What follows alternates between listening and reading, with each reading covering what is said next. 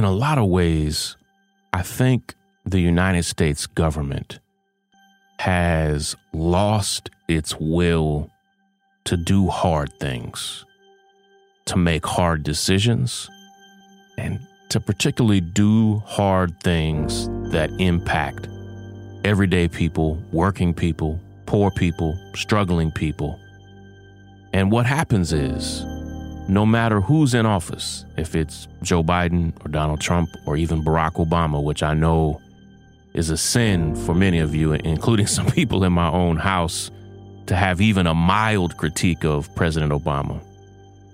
But what happens is our government over time, having lost its will to do genuinely hard things, what happens is when you have a literal insurrection at the Capitol, a takeover of the Capitol nearly 1 year ago today, our government still appears to be truly unwilling to do the hard thing there.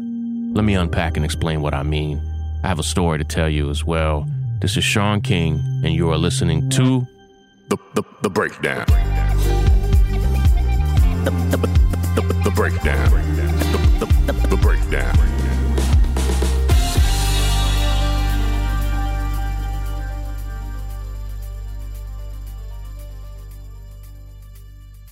We're now nearing the 1 year anniversary of the riots at the American Capitol, the insurrection at the American Capitol, the break-in and takeover of the American Capitol.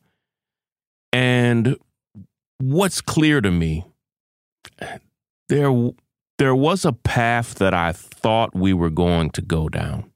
In some ways, 2021, in some ways it flew by. But when you begin to unpack everything that happened in every month, it was a year packed with a lot of very important and sometimes disturbing and problematic moments.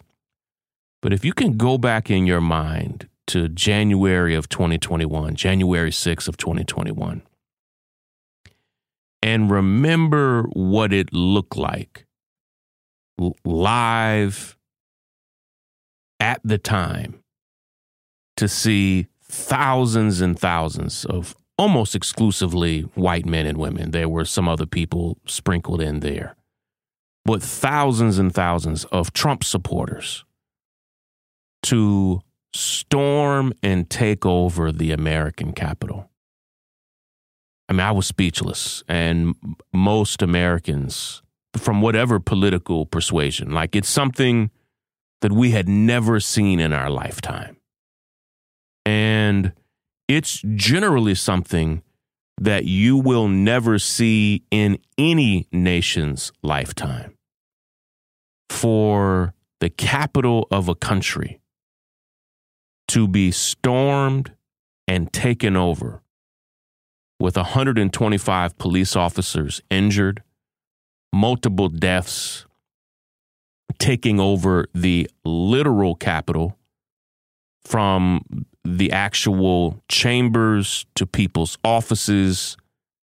To see that in any country, anywhere in the world, is virtually unheard of. And traditionally, what it has meant is the collapse of a nation.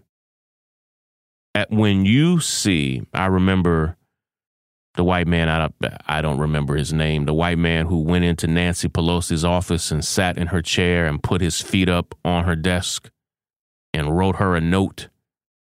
Like, generally, when you see that, when you see people storming the actual chambers of Congress, of breaking through windows and doors, the country has collapsed.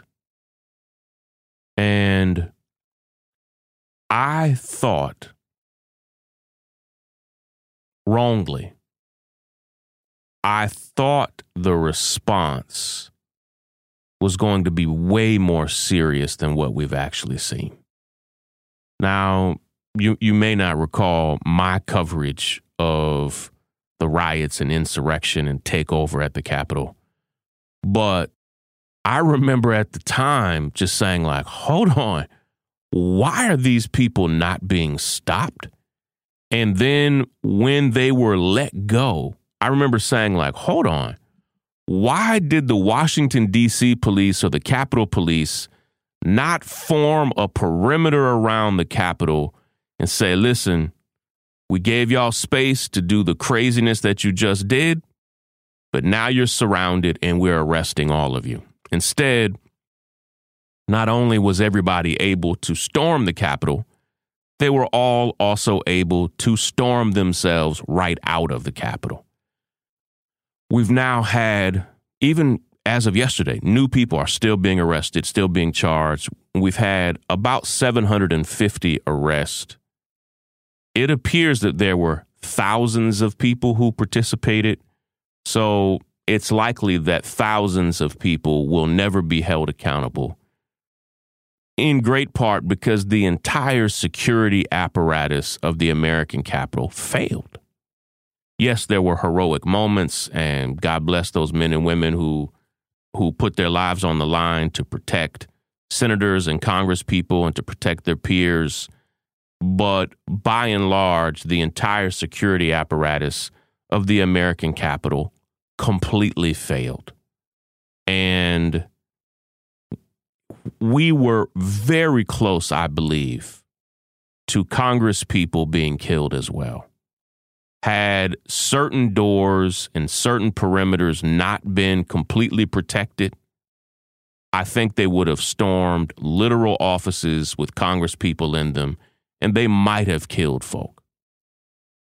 Whatever the case, after it was all said and done, there was a part of me that expected when Joe Biden took office, when Democrats took office, when Joe Biden took over the White House and Democrats took over the House and the Senate with Vice President Kamala Harris being the tie-breaking vote, there was a real part of me that thought Democrats are going to drop the hammer here. Like, people stormed the Capitol. The American Capitol was taken over. Lives were lost. In the months since, several Capitol police officers have killed themselves. I don't fully have the backstory there. I don't know if those men were clinically depressed before the insurrection or if it was guilt or shame from the insurrection. I don't know the backstory there. Suicide is high among police officers in general, but the hammer hasn't been dropped. And not only that, but leading conservatives who are being subpoenaed by Congress and leading conservatives who are even being subpoenaed by other state governments. Let me say what I mean. Congress has issued multiple subpoenas to men and women who have just said, no, I'm not coming. I'm not going. And the first was Steve Bannon, and he was held in contempt, and that is what it is. But now multiple other people following Bannon's lead have said, I don't care that you've subpoenaed me. I'm not going. Just yesterday, the Attorney General of New York, Attorney General Tish James from Brooklyn, a great woman, Tish James subpoenaed Donald Trump and Donald Trump Jr. and Ivanka Trump for a separate case here in New York. And my understanding is that they just said, no, we're not coming. We're not participating in that. And it brings back to my mind a statement that I just said. Normally, when you see a Capitol being stormed anywhere in the world, it signals a failure or a collapse of that government. And what we're seeing in some ways is a slow motion failure of the American government to hold powerful people to the rule of law such that people are being subpoenaed and just saying, no, I'm not coming. I don't care what you say. It literally doesn't matter to me. I'm not coming. You can do whatever you want to do with that subpoena, but it doesn't matter to me. And what I know is if I ignored a subpoena, and here I am as a person of some type of means and influence, even if I ignored it, I'm in trouble. I know for sure if the majority of my listeners ignored a subpoena, you would be in jail that afternoon. You absolutely would. And what we're seeing here is in some ways the reality that the American government was never built and was never intended to hold powerful people accountable. And it's never, in a lot of ways, yes, we've seen some attempts to hold Trump accountable. We saw some attempts in Bill Clinton's presidency or Richard Nixon's presidency to hold them accountable. But what we see is the government was never really built to hold powerful people accountable. It was really built to keep powerful people in power and to keep everybody else out of power. And in a lot of ways, it is a part of what I think is a deeply problematic trend in this country, an inability for the government to do hard things. And here's what I mean by this. The United States is the only developed nation in the world that doesn't have universal health care.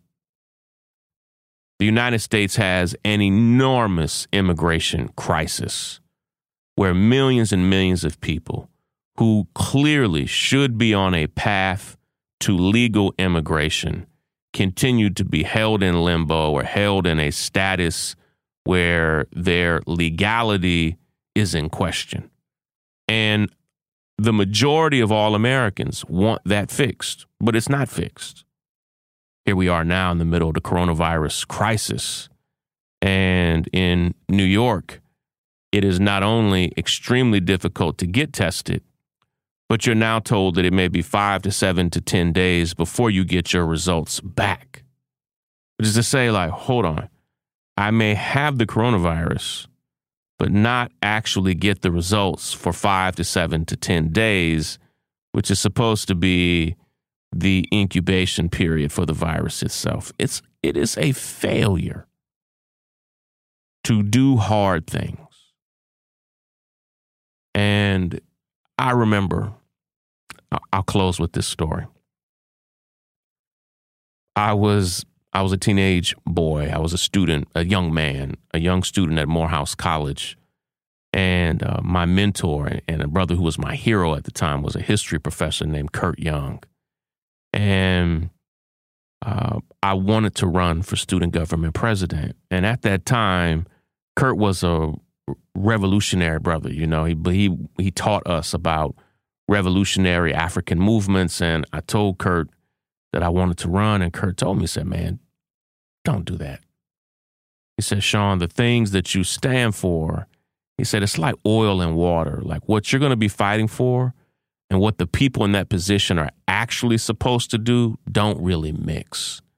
And he said, I actually just saw it with a student that he was mentoring at Morris Brown College. And he said, listen, I just saw it with him and it just doesn't work. You can't have a revolutionary man in a government system. It's oil and water and it doesn't mix. And I ignored Kurt and ran and I won and almost immediately found that Kurt was right. And of course he was right. And of course, as a teenage boy, I ignored him. But I never forgot the lesson. And in some ways, these positions of power, whether student leadership or local office or national office, in a lot of ways, those positions were built to protect the status quo. They weren't built to change it. Listen, I've got to run. Love and appreciate all of you. Of course, I'll be right back here tomorrow unpacking some important news stories. If you're not yet a member of the North Star, if you love this podcast, please join right now at thenorthstar.com. Take care, everybody. Break it down. The breakdown. I'm Tiffany Hawkins. I'm Alan Boomer. And we are the Momentum Advisors. Every single week, we talk about wealth management, personal finance, and entrepreneurship. We are financial advisors by day. We're entrepreneurs by night. We're building wealth for ourselves, and we want to make sure that you understand how to build wealth in your own family. Tune in for shows like Is Your Money Racist? Retirement Savings, Investment 101. We literally run the gamut on all the things that you need to know about financial wealth, creating a legacy for your family, and really just wealth creation as a whole. What we find is that these conversations are happening, but they're not happening as much as they need to in diverse communities. And so we're bringing a new voice, a new amount of energy, and we want you to tune in. So we bring the tips, we bring the strategy, and we always bring the good news. So make sure you tune in every week to the Momentum Advisors. There's something for everyone.